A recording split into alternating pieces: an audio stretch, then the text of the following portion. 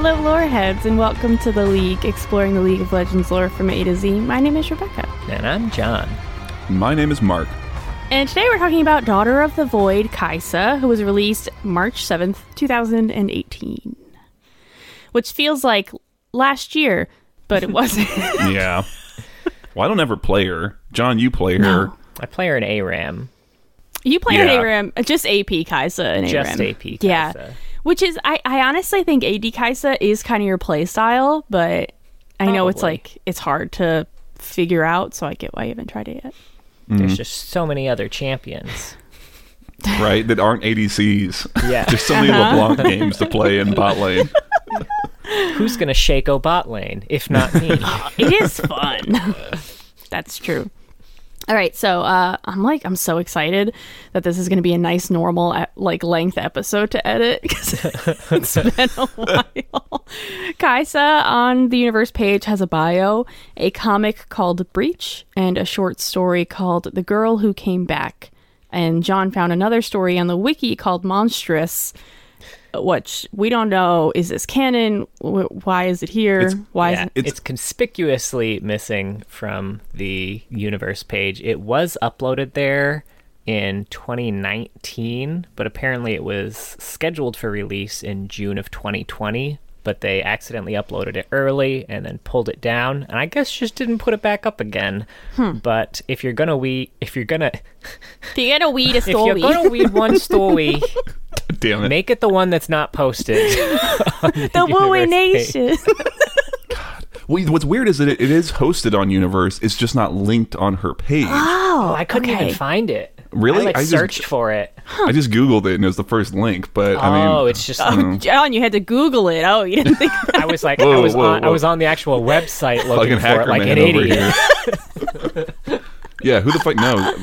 I genuinely hope it's just an oversight, but they need to get that fucking story up quick. Replace the short It's the only story. thing holding her together. Yeah, I know, right? It's like duct tape. Like, we gotta fucking keep Kai'Sa together. Oh, God. Oh, man. So before we jump into the bio, let's do some quotes, which were a little hard to do. She's got a lot of generic quotes here. She has so many lines, and here are some, just reading it. I return stronger than I left. Exploit their weakness. A moving target lives longer. I can make a difference here. I will make a difference here. Those are some of her lines. I can't.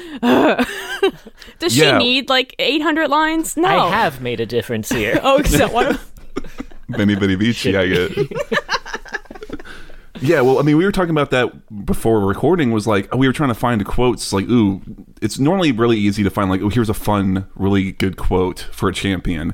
And with her, is like, there's a million channels and nothing to watch when it comes to Kai'Sa, right? Oh, God, that's harsh, but true. Yeah. I went with, I'll be your monster. Nice.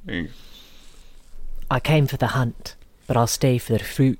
For the fruit. For the fruit? Sorry, that leaned a bit Scottish. It was a little. I came for the hunt, but I'll stay for the fruit. Fruit. To be fair, current. Yeah.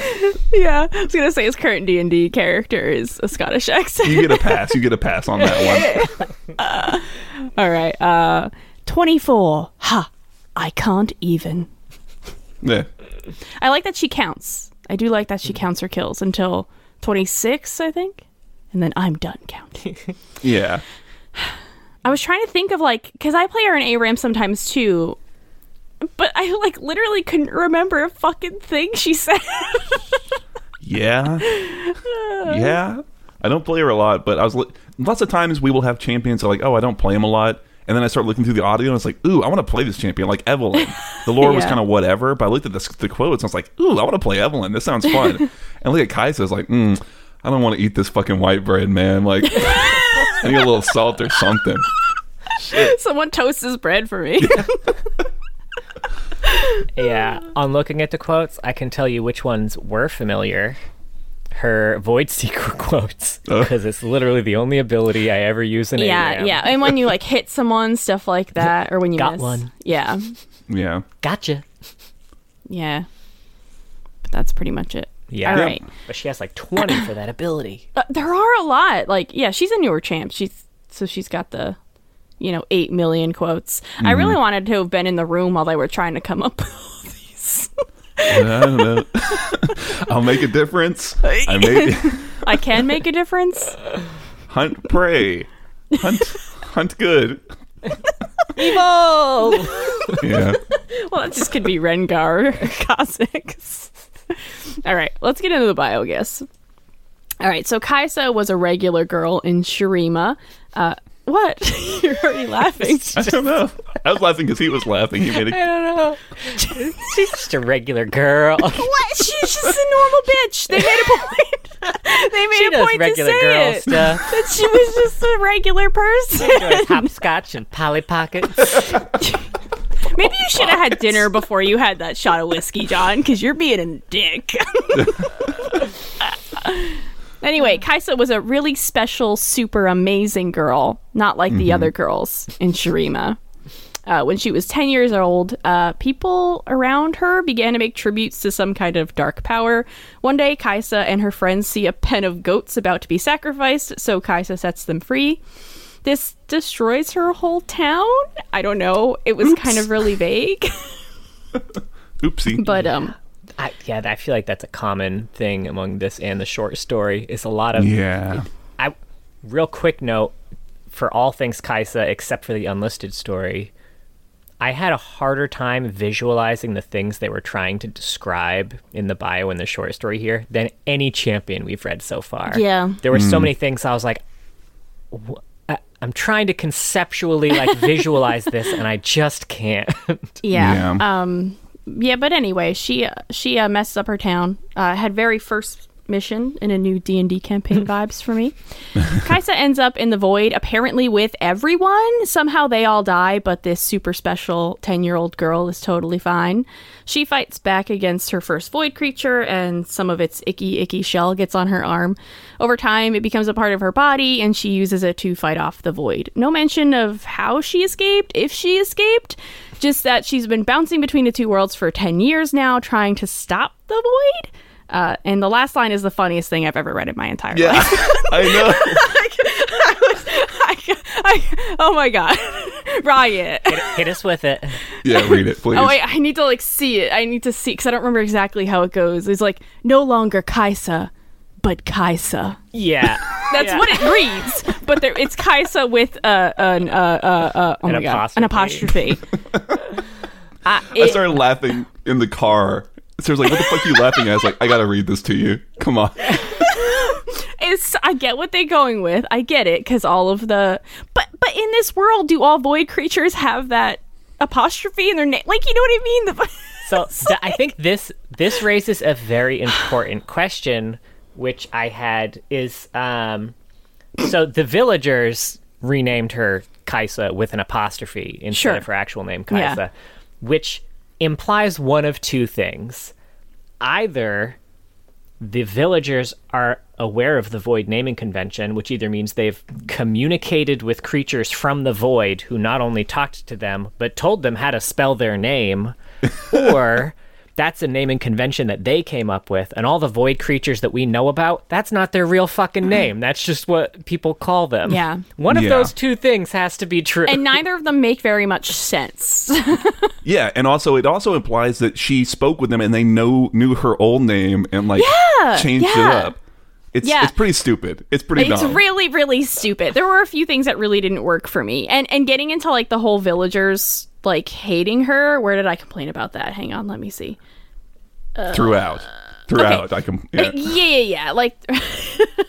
I'm I don't understand why people are so afraid of her. I get that humans are dumb, but it's so boring that they see this pretty normal human and they're like, back monster, no. And they keep calling her monstrous, but she's just a regular chick. What are you talking? She's got some cool armor that's fucking showing off so much cleavage for no reason. But what are they afraid? I don't get it. So this is one of those things that in the bio short story and the comic really made no fucking sense. Yeah. But then in the short story that Graham McNeil wrote, it made everything make sense, and it's Yes. one of the reasons I'm so upset that it's Oh. not posted. Okay, Yeah, I as didn't I read say, it. you need to like read Monstrous before you read anything else, because otherwise Yeah. none of it works. It just Yeah, doesn't work this at all falls apart. All right, so when you guys get to it, do they also explain? Because another thing I really hated about the bio, why did only Kaisa survive? I really didn't like. There was absolutely no reason. So I think that they should have had her have her kill one of the monsters early, and she gets a piece of that armor, and I would have accepted. Like, okay, she has something in the void now that's helping her survive, or just make her be the only thing that got sucked into the void. That to me is actually far more interesting. And then you can have the complication of her coming back, and her family has moved on, and they're afraid of her now. That I Yeah. think is a lot more interesting than everyone got sucked in and died except for her because she's a magic princess. I don't get Well, Yeah, I think no, they didn't it's- touch on that. Yeah, there's a few things going on here. Yeah, they didn't. There's a few things going on here. I think first is that, technically speaking, she didn't go into the void. She is trapped kind of underground, very like where there's like a whole underground tunnel of like network of tunnels created by the void and their creatures, and it's just like Right. right up against where the void is. So that's the first thing. I think Which it is supposed to. again made super unclear, except in Monstrous. Yeah, I think that's something that Riot internally has fucked up, because sometimes they seem like, especially if you look at the initial release stuff, they have this idea of like, oh, she was in the void. And then kind of later on, it kind of plays more with the idea of, well, she wasn't in the void per se. She was just like underground. But I think it's just supposed to be that she just got lucky and happened to be the one person. Because I guess the other thing in the bio it mentions is that when she's under there, she hears the voices of everyone else who has fallen under, and they're alive. They're just kind of trapped and disparate, and eventually they all kind of die, and she's the only one, like, she's not able to find any of them, and she's the only real survivor left. So I think it's just supposed to be that she kind of got lucky and then had the interaction with the voidling that gave her the suit, and then that's how she kind of proceeded to survive. But yeah, I agree, it's just complete coincidence and like contrivance that like, oh, this random little girl just happens to survive, right? I could maybe get past that, but if that's the case, I think they should have made a point of describing the fact that they're all buried a little bit better, because I Absolutely. I thought they were floating in a darkness. Like, I didn't get the impression that they were buried and suffocating, because it's very possible that everyone else was suffocating and maybe she got lucky and ended up in some kind of pocket that she wasn't, but no, it just I didn't get that at all from Yeah. the story. No, There I were a few completely things agree. too in the bio because in the bio, if you were to read nothing else but the bio, you would think she's still stuck down there. Like, I don't think it ever makes it clear that she can just come and go as she pleases. She kind of, it does say that she can go between the worlds now, Yeah. or something like that. It does make that line. Does it? Yeah. I think I Yeah. missed that somewhere. That she's kind of like going between the two worlds, trying to keep them apart, I think is what it says. Mm-hmm. But yeah, like one of the things that struck me as odd was like the fact that her name had been passed down into legend, which seemed especially confusing if she wasn't able to actually break free. Yeah. But the other thing, so here's a few examples of some things that I read that I had a hard time visualizing. The Voidling horror knocked her to the ground, but she drove the blade into its pulsing heart, and the two of them tumbled deeper into the abyss. Like, did he knock her to the ground or like off of a cliff somewhere? I'm not sure how we got from like being knocked to the ground to now tumbling deeper into the abyss. There's like an action piece there that's Yeah. like missing. Yeah. And then I'm curious, like, where is the shell stuck to her exactly to start off this whole transformation? Because it says like she stabbed into it and then it got stuck and then she broke her blade trying to pull it free. So like, is it stuck to her hand or because it also then says she like uses it as a shield against other people that are attacking her. So I'm like, logistically, like, is this whole creature stuck to her? Is it just a piece of the creature stuck to her? What happened to the rest of the creature other than like it's chitin? Like, did it melt to her? How does she have such a thin layer of armor? Yeah. No, I agree. I think there's a lot of kind of, I don't want to say hand waving, but sort of, like you said, sort of vagaries where, because we already know the end result, I think it kind of relies on the reader to just be like, okay, you know that she's got this thing on, so you can kind of just fill the blank in your brain. But like you said, when you sit down and think about it, it doesn't make a lot of sense. Because in my head, I was like, I guess it's on her arm because they talk about the shield thing, so I assume maybe that. But even that's super vague. Like, what do you mean use it as a shield, right? It feels like there should just be like another 300 words worth of just a little explanation here. Put a little Heimerdinger in One there. more Heimerdinger. Yeah, one more Heimer, right? I think they could have had it like, something else came after her and she lifted her arm and it bounced off of the, the piece of the shell that had fused itself there. Just yeah. like Paint the Graham picture a McNeil little write it. more, right? Yeah, that too. Well, then you're going to get 2,000 words more, which maybe we need. And to your point about the goats thing, right? Like, to me, that is also super vague. Like, is it supposed to be that them releasing the sacrificial goats did actually cause the void to cause the village to be destroyed? Which doesn't make sense with how Kaisa has been treating the whole concept of trying to appease the void, which is that it doesn't care. It doesn't care about the goats. It's going to destroy the village no matter what. I think what we were supposed to read is that, much like the Lion King, Kaisa maybe perceived it as like, oh, I caused this, but actually it's just incidental, right? They released the goats and the void happened to destroy the village at the time. But if that's the case, they need to like flesh that out more and emphasize the idea that Kaisa has this misunderstanding of events. Because right now it's just we who have the misunderstanding of events, right? Like, we don't know what the fuck's happening, really. So yeah, I'll say all of this has been like a massive bummer because she's such a cool idea for a champion. Yes. A little kid gets stuck in the void and uses the fucking corpses of the creature she murdered to form armor. That's dope. But also fucking maybe hardcore.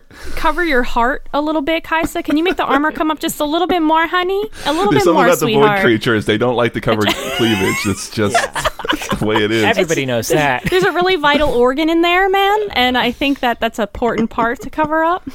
Maybe leave the shoulders bare if you want, but She's got a 10-year-old's understanding of biology, okay? She doesn't know what the fuck a heart is. she doesn't know where her heart. I think by 10, I knew where my heart was, Mark. That's fair.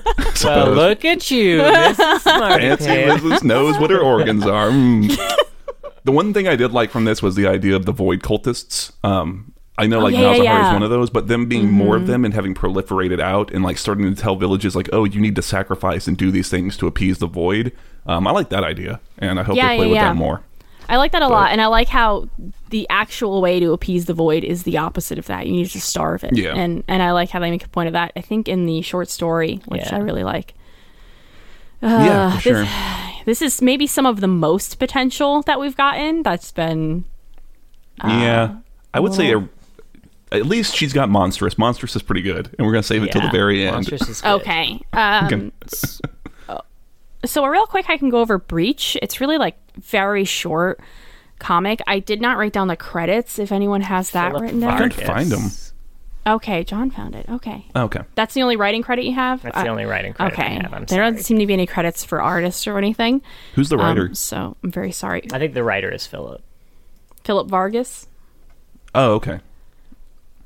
All right. So in Breach, a man gets sucked into the void and Kaisa scares him away when she tries to save him. So he runs off and dies. That's like essentially what happens. Kaisa's giving a lot of commentary that's very vague, about as vague as all her quotes about the void itself. Also, in one of the last panels, she's real dummy thick. You want to see that? Whatever thirsty motherfuckers were designing Kaisa, please get some help. Like, I'm calm trying to hide down. from the void, but the sound of my ass cheeks clapping. They're clapping. It's that classic like comic book shit where like you see like her butt crack almost between this suit. Like, it doesn't make any sense. Anyway, she's if you How far want you that think thirsty. that symbiote goes in there? I'm sorry. She gotta protect her get rid of that. butthole. Never forget that everything around her body is a living creature. Yeah, it's true. That's where she thinks her heart is, so she put extra. Yeah, see? She thinks In it's her ancient big Shreeman butt. lore. No, it's... Yeah. Yeah, that's pretty much the summary. I think the art is pretty good. There are definitely a few scenes where I have trouble understanding what's being depicted. Because there's a lot of purples and grays. And so when there it's like... It's hard sometimes to read what's supposed to be happening visually.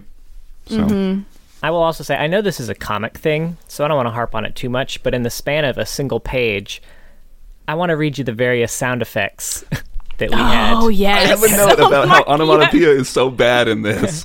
Zoom, zoom, tump, tump, tump, hurrah, sploom, whizzer, fwash, fwash, fwash, sploom, sploom, kathunk. These are all caps sound effects on the same page of this comic. It was a lot. Yeah. Yeah. Like I said, I wrote a fucking note about it, just like you did, because it's sparingly, right? That's so funny. Yeah, I don't know. I went over it kind of. I'm going to be honest. When I see those sound effect things in comics, I just they go into the background. I breeze right by them. Yeah. Yeah. Likewise. Yeah, I didn't really get anything from this. I didn't learn anything except for the fact that people are afraid of Kaisa, which I think at first it makes sense. She's got like her helmet, but then it comes down and she's just like this Some sexy lady. very sexy lady, which clearly doesn't match anything else in the fucking void, dude. Yeah. Yeah. Like, right. just take a breath. I don't know. And she's like, "Hey, you need to stick with me to stay alive." Like very clearly, right? Yeah. Like And I just saved your Sen- dick. Like, If I ran across a monster who was trying to kill me, and then another monster, this one with a super sexy lady body, and she John would was be dead trying to immediately. kill the first monster and was like, "Hey, be chill, man. I got this." I'd fucking listen to her. I Right. wouldn't run deeper into the cavern where the first monster came from that was trying to kill me. maybe there's gold in there, man. You don't fucking know. I don't. I guess that's true. There could be gold in them there hills. Yeah. Yeah. I will say, there's like one or two shots of her with the mask down and her hair kind of spooled up around it, and I thought those were maybe the best depictions of her visually. Was just at least Yeah. that headshot of it that looked kind of cool. That's all, I guess. I don't know. Even then, her Yeah. hair should be all matted and fucked up. She's got Yes. great fucking conditioner in the void. I don't know what's She happening. does. My hair is worse. The blood of the void creatures is a great fucking conditioner. Yeah, it's a detangler and maybe. everything, man. It's Yeah. just Yeah, she's got this sick waves, and if you have curly hair, you know, like that's an effort. You know, does she have like a Hot-ass cotton Shrima, man. towel? Where does she shower? Where do you think Kaisa bathes? In the void. void blood. In the blood of her enemies. Do you think maybe her suit like licks it all away? Yeah, You know, I'm it sure was that's described as kind of that in Monstrous. Oh, really? The suit going over her body was described as a cat licking her skin. Oh, and it Yeah. goes all over her. Yeah. Even then, her hair stays outside of the fucking thing anyway. It's True. Who the fuck knows? I'm sure that will be some hand wave. There's got to be some red post somewhere where it's like, well, actually, the suit, sucks up all the gunk out of the whatever. It has It like was the force. super Kojima vibes from Metal Gear. Yeah. She needs the water to live. I bet you feel real stupid now. You will Oh, are you regret talking the about? things. Yeah. I don't know who you're talking about. Quiet. Like one character from Metal Gear that's like basically naked, and people were like, "But why?" He's like, "No, there's a really good reason. Oh, Trust me." And then yeah. it turned out, oh, she needs to absorb water through her skin. That's the reason. Like, Right. wasn't worth it. Sorry, Kojima. Did you ever play that game in like the early 2000s where the girls were fighting zombies in bikinis, and it's because the more they got covered in blood, the stronger they became? That's how they explained that away. Oh, I didn't. I don't No, remember but I what it's called. should. Sounds awesome. I could kill zombies in a bikini? Hell yeah. Let's go. So that's Kaisa, zombie Yeah. bikini killer. Yeah. I mean, she's a little more covered than that. I know I'm bitching about her cleavage, but It would be. I mean, this is like not really specific to any of the stories, but her visual design is fucked, right? Like that's the big Yeah. problem. Is it doesn't sell the story that they're telling us. It doesn't match at all. Right. And it's like, what happened here? Come on. I mean, we know what happened, right? But it's like, come on, thirsty guys. boys. Come yeah. on. Give us some scarring. Take away some of the Yeah. makeup. Like let's be Yeah. a little more genuine. Have her here. or like her hair all fucked up, or like in a ratty braid. Maybe she like Yeah. keeps it in a braid because that's like the best way to keep your hair if you can't brush it. And like, yeah, scarred to shit. Absolutely. Like, how is she look like a fucking supermodel? See, like, I feel like people gave Kerrigan kind of a lot of shit in Heart of the Swarm for how she was still kind of like sexy buggy, but like every bit of her just looks like fucking armor, and she still looks hot as hell because Kerrigan, but like that to me looks like more chitinous armor than what Kaisa has. Yeah. Yeah. I think it's. I think she could still be attractive conventionally. She's probably fit if nothing else, but it just doesn't read at all in what they're telling us the character is, and it's like it comes off as bullshit. It's like, come on, guys, let's be honest here. Like we know what's happening. Whatever. That's true. Now for The Girl Who Came Back by Michael McCarthy. Who was also credited on the bio. So I can do the summary on this one. Okay. So it opens with Kaisa. She is talking to a little girl named Ely. Does that sound... Yeah. think so, Whatever. yeah. It's not the best name in my opinion, but I'm not one to judge. It's fine. She's just a kid, Mark. Damn. She's just a child. She didn't choose that name. It's not her fault. It's Child Alawi before she got her first ouchie. Yeah, John. I love it. But she's talking with Kaisa, and she's not afraid of Kaisa, which, as we've learned, is kind of not par for the course. And Kaisa is like telling the girl that she shouldn't fight back against the void or sacrifice to it, but like you said, Rebecca, starve it, aka kind of just run from it. And meanwhile, Kaisa is also sensing that the void is approaching. She fights off some voidlings, and she tells Ely to run, but Ely refuses, kind of pointing out that, oh, Kaisa, you don't run. And Kaisa's like, not anymore. But Kaisa is still trying to convince Ely, like, you got to tell your people, you have to convince them to leave. Like, stop trying to appease it, just run. Then the villagers show up. Kaisa, masks up. And she also mentions there that, like, only 2 people have lived who have seen her with her mask on, I guess, which seems like bullshit. But she points out that Ely is not afraid, whereas most people would be. The villagers, specifically Ely's father, are, they show up and they start, like, freaking out, like, oh, stay away from that thing, right?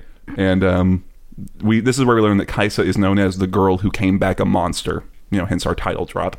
And Kaisa has Ely go to her father, and as she does, Kaisa is kind of inspired by Ely's, like, bravery, I guess, and the humanity of it all. And that's the end of the story, right? There's no real resolution to, like, this still, like, very tense situation between the villagers and Kaisa. She's just like, these moments of humanity, that's what makes it worth it. The end. I'm gonna have to murder these villagers. Anyway, bye. So yeah, still not established why they see her as a monster. I know, like you said, the suit's kind of weird, looks kind of voidy, but it seems like she can just turn that on and off, like, just lower your windshield and be like, hey, Yes. I'm normal. I'm curious why she put her mask back up when the villagers came. It's kind of referenced, if I remember correctly, as almost like an instinct or like a reflex. Like, oh, there's kind of danger about, and just kind of instinctively throw it up. But she can, at a whim, take it down, and we've seen her do it. So I don't fucking know. I don't know why. You can do it in game. Yeah, just press Control 5, baby. It's easy, no problem. I don't know why she doesn't, like you said, take it down and try and be like, hey, hands up, I'm cool. Your little girl's fine. There's void coming. You need, like, all this shit. There's so much she could do that's just, like, the immediate logical next step to, like, diffusing the situation, right?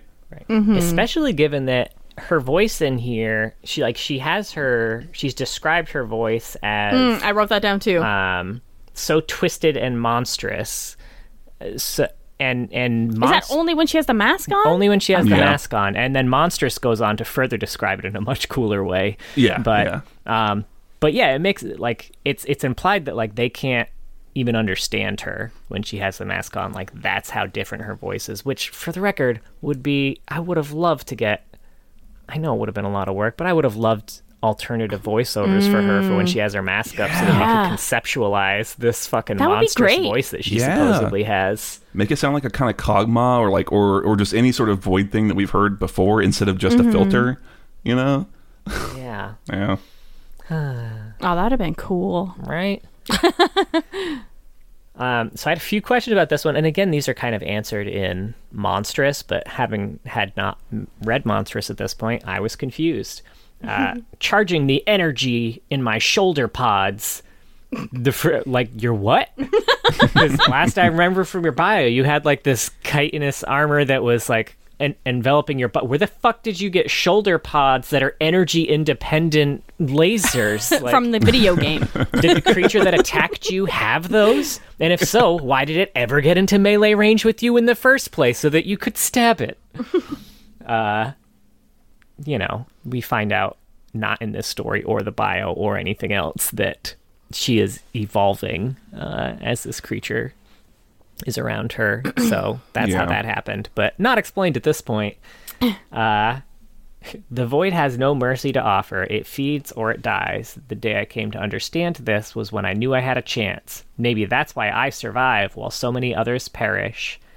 So, like, what happened down, to your point, what happened down in the underground where all the other people died. You clearly didn't know it yet at that point, so that's not why you survived there. It's like empty were the others platitudes. just feeding it? It's just like she likes to say these things that sound like cool, like one-liners or kind of mic drop type things, but they don't make sense. Like the very last sentence is like that. Where she's like, "The first time I escaped the abyss, I did it for myself. Maybe one day it will be for them." What? What the fuck does that mean? Right? What do you mean? Because she does it for them all the fucking time. Like, Yeah. that's her whole thing. Yeah. Anyway. But yeah, I agree. It's like, what the fuck ever? What does that even mean? All right, tell me what happened in Monstrous. All right, I'll give you a quick rundown. I got a synopsis here. Kaisa drags a hetman of a village, who I guess is kind of like the village either elder or like the head honcho guy, into the underground area next to the void, so he can see how big a threat it is. She basically kidnaps him and drags him into the void to be like, "Hey, look at this shit. This is a problem, and you need to acknowledge it." Once he's sufficiently spooked, she lets him go, and then a huge wave of void creatures come pouring out of a portal. Now the portal it had a very, like the abyss vibe, just kind of creatures coming out of it. So she fights all of them. The portal's under Shurima. She can't beat them all, so she draws them away in the direction opposite of the one that she let the hetman go. This is apparently something she does frequently, drawing them away from civilization, like luring them out of the portal and then leading them away from where people are. Unfortunately, she draws them to a place that she had previously marked as dangerous, but upon surfacing, there's now a settlement there. And the hetman is also there, and she realizes, oopsies, I led them straight to where I just let that guy go. Now, he is gathering a group to fight the void, and he sees Kaisa, and what he thinks happened is that she kidnapped him, and he managed to escape all on his own. He also thinks that she summons the creatures, because wherever she is, there are all of a sudden monsters there every time. So he attacks her, and she knows that the void is on the way and is going to just demolish this village and have a great feast. And she knows that the town is not going to leave as long as their leader is here, defying her and defying the void. Because at this point, this leader guy is like, there are monsters coming, but we can fight them. And she knows they can't because he can barely hold his own sword. So she makes the tough call, like, fuck, all right, I'm going to kill this dude. So the villagers have nothing to rally against. So she kills him and then destroys their village so they have no reason to stay anymore. So they run away and they survive. Now, obviously, they don't know any of this that was going on in her head, so she's just some monster who came, killed their leader, destroyed their village, and then a huge wave of monsters came after her. So that's kind of how the story ends, with her waiting there for the wave of monsters to come so that she can kind of fight them after the villagers have all left.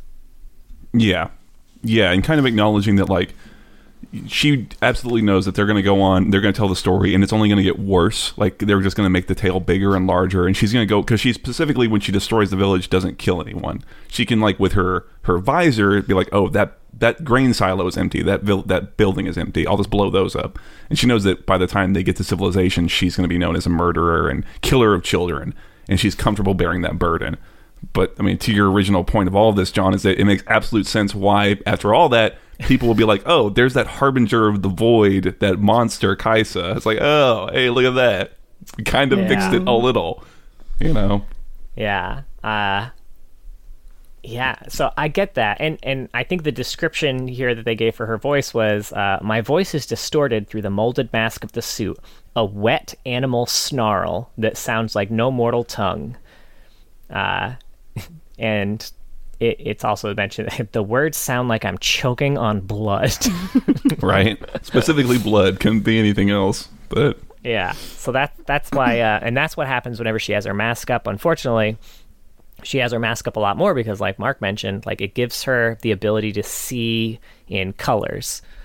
So she can see threats in certain colors. She can see, like, heat signatures. So she likes having the helmet up, and she feels she's lived so far underground in the dark that was kind of the preferred way to see. So she hates not having that mask up because it's much harder for her to see. And it's kind of implied too that the void creature on her body, throughout the story, it's kind of implied that void creature might be more, it's not just like this helpful carapace, like it has its own needs, like it needs to constantly feed, which is why she, another reason why she kills so many void creatures is because the carapace feeds on their blood to stay alive.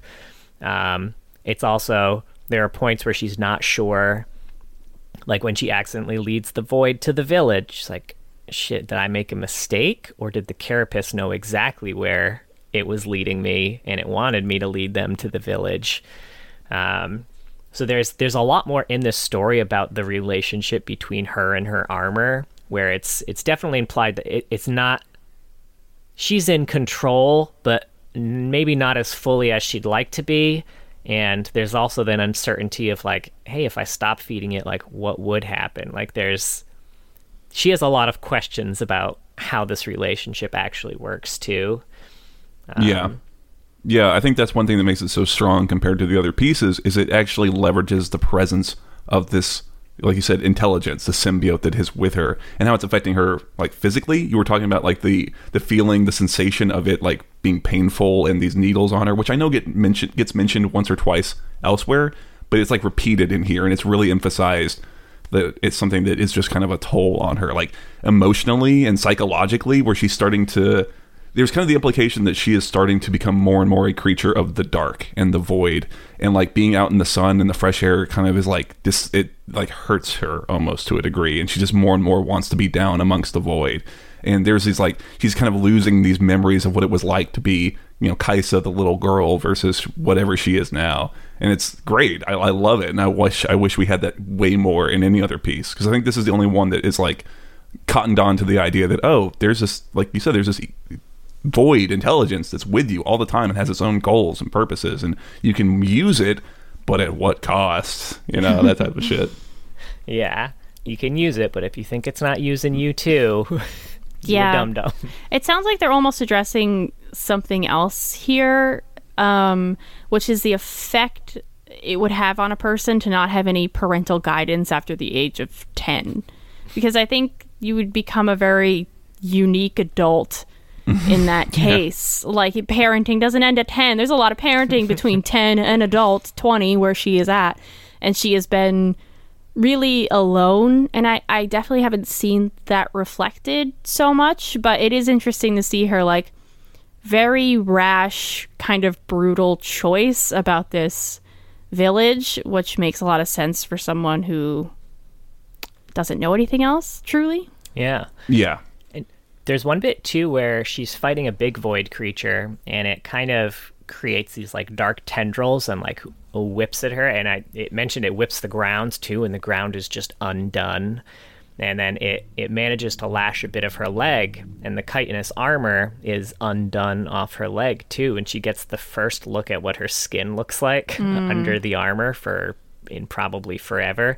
And she makes a note of like how pale it was and how it horrified her, but she couldn't tell whether it horrified her because she's like, oh my God, that's what I look like under the armor, or because it was like, oh my God, I'm still human under this armor. Like, which part of that horrified her more? Was the humanity that existed or the non-humanity? Do they explain the boring logistics of it? Because like we talked about, how does she shower, but like, how does she pee? No, does she not need food? She does need food, actually. They did specify that she is not sustained by the blood of the void creatures. Because that would explain it away. Yeah, I think that's still they don't have room for it here, right? Because it's very much in the moment. But I do agree with what you're saying, John, that like she mentions how she doesn't know what her face looks like anymore, and she just wonders like, what do I even look like now? Which is a neat idea, or this idea that this is one that doesn't hold water, where she's like, oh, I forget what the sun looks like, when like in the very next scene she's out and about under the sun. But it's a good attempt, it's a good idea, and I think if you finagled it a bit to be more like, yeah, I know what it looks like, but because I can't spend a lot of time out there, I don't really have that same connection to it, that I once did. But I also, what you were saying, Rebecca, is I think that's a big problem with Kaisa even here, is that from 10 years old, you would probably become feral, right? Like the idea that little she can bit. speak in these kind of complete sentences and have these very complex thoughts doesn't ring true to me at all. She should be like barely passing for. It's another good question of like, at what point between falling into the underground and getting out and being able to go back to civilization, like when did that happen, right? Because if it was like a year, that's one thing. If it's like just after a decade and she's now 20 and has spent 10 years in this underground, it's like the fact that she could even remember language at all is to me a bit of a stretch. Like I think you would just go insane, right? I don't know. But I could see her remembering language, but I think she'd have a very simplified speech, maybe. And I feel like she'd probably, like, I think something that would be interesting is if she forgets to speak out loud. Because, like, how often does she have to talk to anybody? You know what I mean? Yeah. Or they can explain it that she does often talk out loud to herself in the void. And that's something that she's done the whole time. I don't know, but Of, like, something... keeping her humanity. Yes. Yeah. Kind of like having Wilson on Kid Castaway. She's got like a little volleyball with her. Yeah. Well, there And is it another...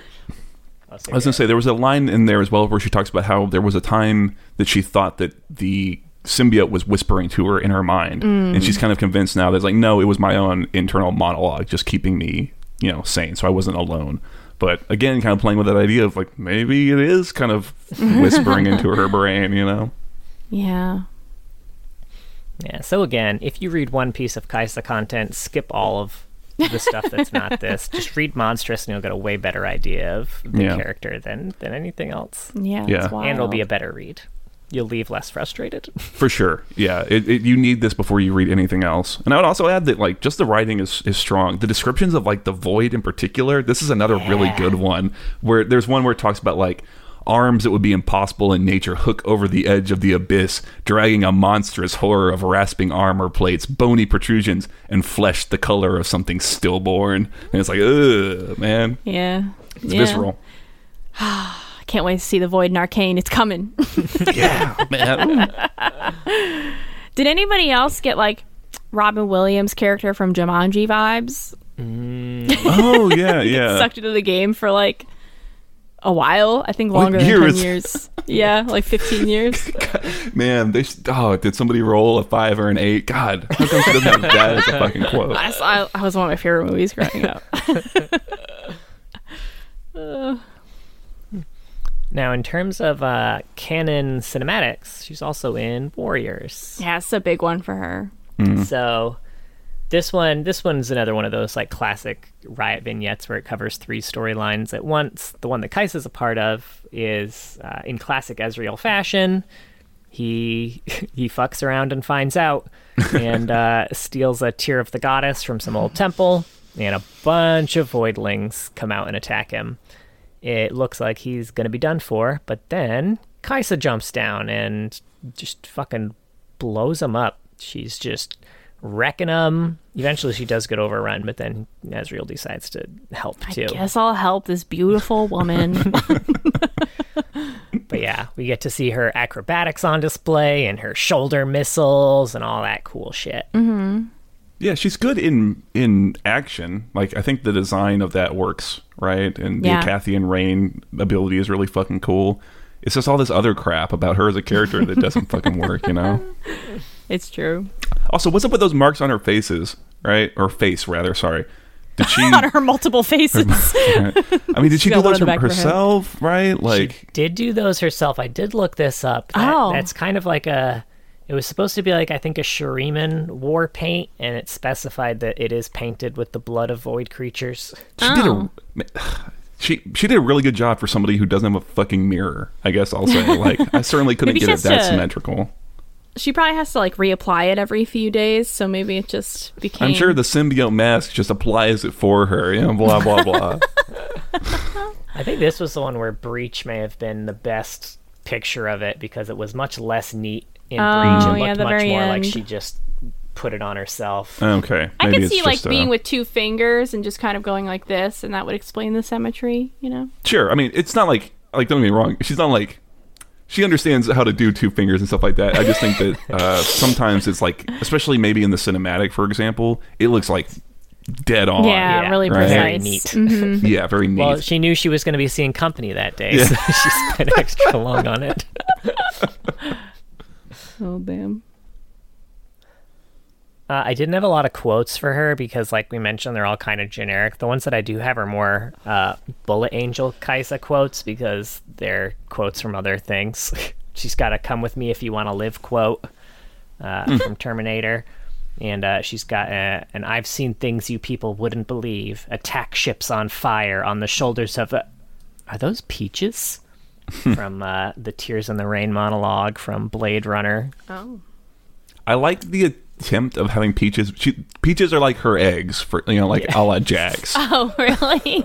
Yeah, but even that to me seems weird because what they talk about in the bio is that she falls down, right, and she sustains herself on like water skins and like rotting peaches that she finds in the remains of her village. It seems like that would make you really not like peaches. Like you would have an aversion to them. Maybe though it made her really like nice fresh peaches now. Maybe, like, oh, damn. maybe. That's what it's supposed to be like. Yeah, but she does. She's got the thing in one of the other short stories about liking to eat peaches too, and then she has a quote about liking fruit. Yeah, Fruit. It's her last tether to the living world. Fruit. Fruit. Don't you know? All right. Do we have any more about canon Kaisa before John jumps us into her one really big AU? Three slightly smaller ones. Yeah. I don't know if this is going to be a fun fact later, but isn't it heavily implied that she is Kassadin's daughter? Yes. Oh, really? And in fact, Yeah. in the KDA universe, it is confirmed that she's Kassadin's daughter, but not really? in the game universe. Okay, cool, great, thanks, Because Riot. I feel like they barely mention her father, but she says Yeah. a lot in her quotes. She talks about it a lot. Yeah. I don't know. I wish she would have been more in the bio more. Did he also get sucked down? I don't understand. I guess we'll know when we get to Kassadin. Yeah, he has kind of his own thing going on, and Malzahar has a big connection there. All those, sacrificial animals that she set free were Malzahar's. Those are my nice. goats. There's a big conflict between Malzahar and Kassadin too. Yeah, Okay. I think a lot of that is holdover from like old lore, because I know even in old like Institute of War times, they were very much at odds, and Kassadin's daughter had been sucked into the void or something like that. Oh, Yeah, we get to Kassadin very soon. In the old times, it was much more explicit. Malzahar was trying to recruit Kassadin into his void cult, basically, and straight up threw his daughter into the void so that shit. he'd go in after her. Damn, That's way more I was interesting gonna say that's than what they did with Kaisa, by the way. yeah. Honestly, Okay, anyway. Ahem. KDA, baby! KDA, baby. So, in case you're not aware, KDA exploded into the music scene with their hit song Pop Stars. Fans of KDA can't get enough of their unconventional flair, from the trademark tales, which fans suspect are real, to otherworldly decor in their studio. Our songs are made for you to remember. Always be true to yourself, says lead singer Ari. KDA hopes to take their music around the world in a global tour. KDA is also a virtual band in real life, comprised of League of Legends champions, which are performed by musicians such as B. Miller, Jyra Burns, Madison Beer, Mioin, Soyeon, and Wolf Lila. Each member of the band has a skin corresponding to their KDA alter ego. So Kaisa's bio in this one is, as the main dancer and team choreographer, Kaisa strives for perfection. Her intense, quiet focus pushes the team forward with otherworldly concepts and pristine attention to detail. Kaisa embraces a cosmopolitan approach to life, finding inspiration in every corner of the world. And she has a lot of skins in this line, including like a regular skin and a prestige skin for kind of each one of their songs. So kind of the original KDA Kaisa, a talent from abroad, Kaisa brings a unique style and sound to the industry. She learned to express herself through her craft, blossoming into one of the most talented dancers in the world. A perfect fit for the misfits of KDA, where she takes their performance to the next level. Real quick, doesn't her titty look like a basketball? A little bit. bet the slam dunk on A little that. bit, You know what yeah. I'm saying? It looks like a basketball going into a net. It does, Hey, right? swish. Everyone zoom in on that titty.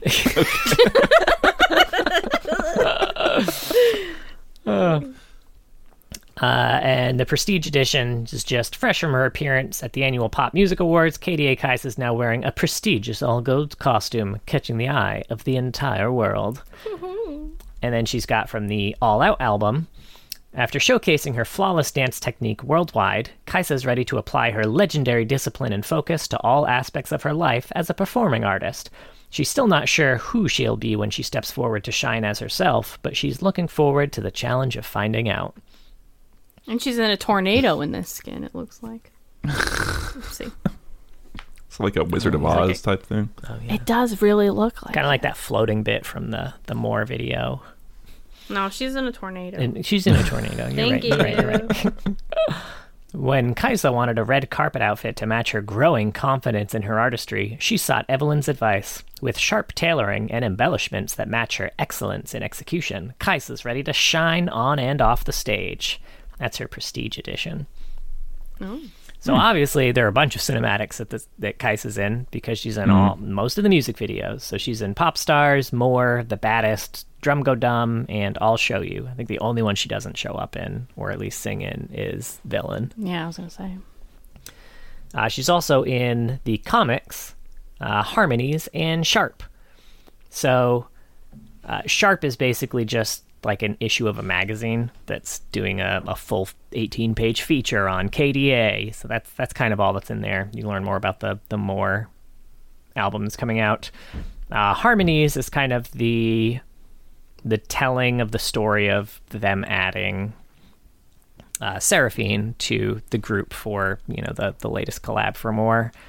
We find out a bit of information about Kaisa, though, which is that she mentions that with all the traveling her father had to do, she never had a home, and it felt like she was banished to a void. Oh my god. They can't fucking help themselves sometimes. Damn. Until she found dance. Then she incorporated bits of dance from everywhere she lived into an amalgamation. Imagine that was her real bio, though. She gets sucked into the void, and she's like, but the art of dance. Just need to dance it out. It's helping keep the void at bay. Kevin Bacon taught me. It's all you need. That was a Footloose reference for the children out there. She also formed the Firefly Collective, which is a dance school that she teaches at. Cute.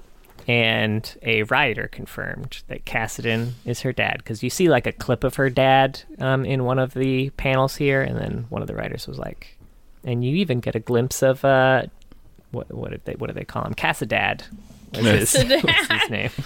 Why are they so like hell bent on like hiding familial relationships? I know. You know what I mean? I was surprised they It's didn't do like it a with Lux Jinx and spy. Garen. Be like, they live in the same house, but who knows how they know the each same other. last They have name, the I same wonder. parents.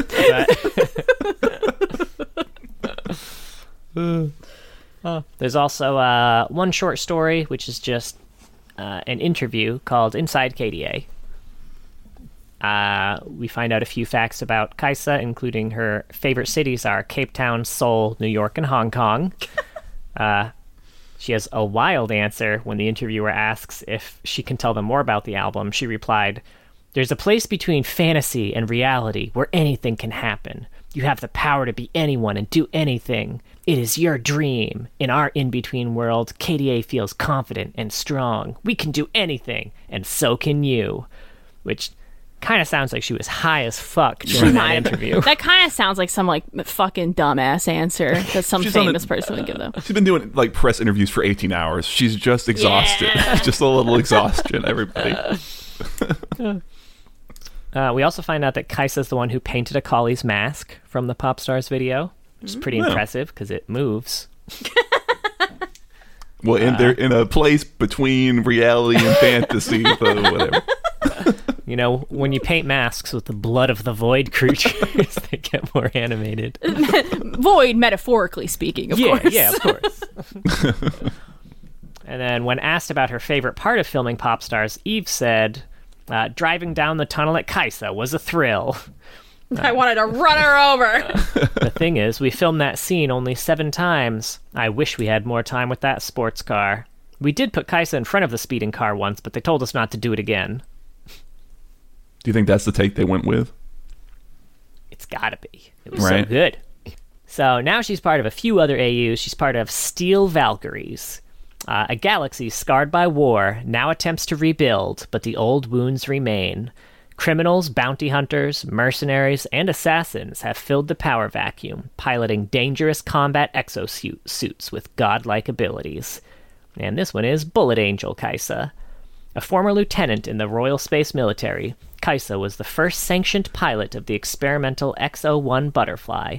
The suit proved far too deadly, however, and after only one mission, she fled with the technology, becoming one of the galaxy's deadliest guns for hire. This has one short story attached to it called Kaisa Exosuit Loader.log, and it is just a log file of the Exosuit Loader program. It's just a long boot screen of Kaisa's exosuit. What a great story. Yeah. We do pick up that there's a bounty on the head of Gun Goddess Misfortune, so that's something.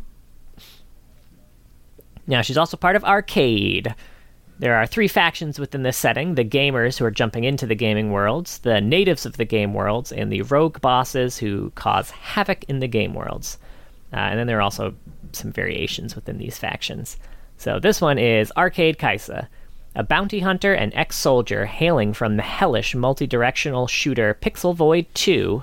Kaisa was called back to the Arcadian theater after the battle bosses infected her game. As she's unmatched at killing screen-covering boss monsters with massive health pools, invading Pixel Void 2 may have been a severe miscalculation. And then there's a cinematic for this called Ultra Combo. Which is just kind of like an anime-style trailer for the skin line. It's got some in-game cinematics. It's also got some kind of anime-style, action scenes.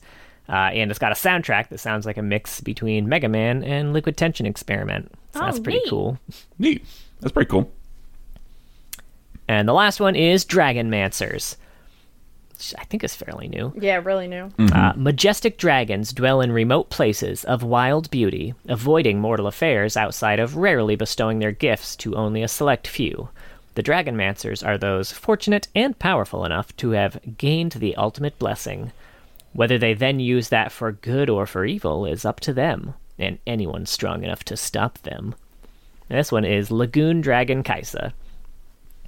Seeking the power to purify the land of Bran's corruption, Kaisa plunged into the depths of the Lagoon Dragon's waters, despite terrifying legends of the endless deep. However, the dragon recognized her for her courage to face the unknown and blessed her with its gift. Now she adventures the world, cleansing the land and protecting those who cannot protect themselves. So, kind of like her normal lore, but with water instead of right. dirt.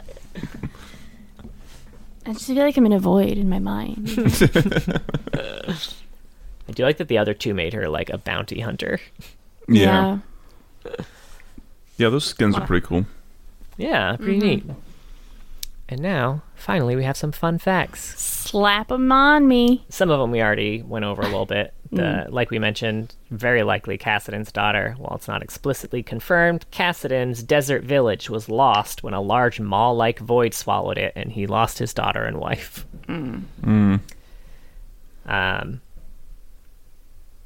Let's see. She's voiced by Natasha Loring. Some fun development facts. Kaisa and Camille were originally one champion, named Husk, the Hive Commander. Huh. A female mercenary from Zon, who was once Caitlyn's partner before she defected after Caitlyn paralyzed her in a shootout. Oh, what the fuck? Damn. Caitlyn would never accidentally paralyze someone. She would do No. Right? She's too good a shot. Yeah. She knew what she was doing. Another potential narrative direction was that she was going to be a new generation of void creatures trying to emulate humans. Oh, that's cool. That's also Very interesting. Cylon angle.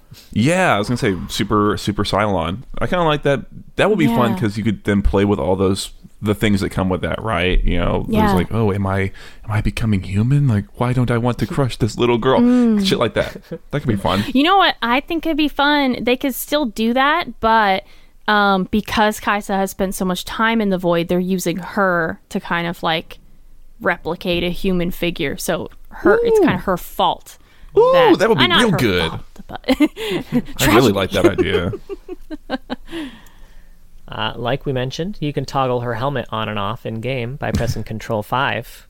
Unfortunately, it will not make her voice sound like she's choking on blood. It would be so cool, though. I'd love to hear fucking Cho'Gath's voice come out of her if you put her helmet on. Yeah, that'd be real cool. I love fruit. Yeah, right? Like, genuinely, come on, Riot, do it. Jesus. But yeah, that's pretty much it. All right. Any final Kaisa thoughts besides disappointment? Yeah, kind of a misfire. Yeah. Yeah, I think they could fix this without too much. I think they go back and revise her bio based on a lot of the additional context that Graham McNeil provided in Monstrous. I think this could be pretty hype.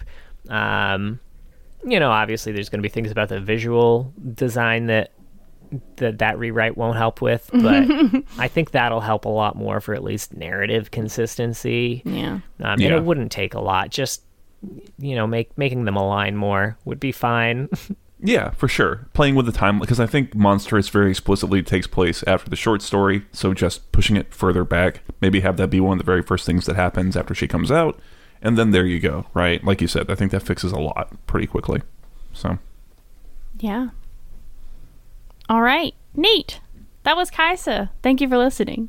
We post these on YouTube if you ever want to chat there, and I'm mentioning that one first because John just did a parody of Get Jinxed in his Heimerdinger impression. I highly recommend it. It is so good. I cannot stress enough how fucking good that is, man.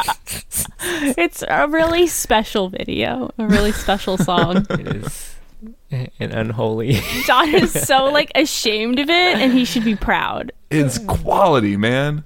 It is great. Quality. It will at the very least make you laugh quite a bit. We have a Discord. The link is in the description of this video. Fuck me. Hey. If you're listening on YouTube, if you're listening this on video. YouTube, yeah, of this episode, and we're on Twitter at Loreheads. And join us next week, where we will surely be complaining about the Ruination event again, because we are going to talk about the Spear of Vengeance, Callista. Oh, man.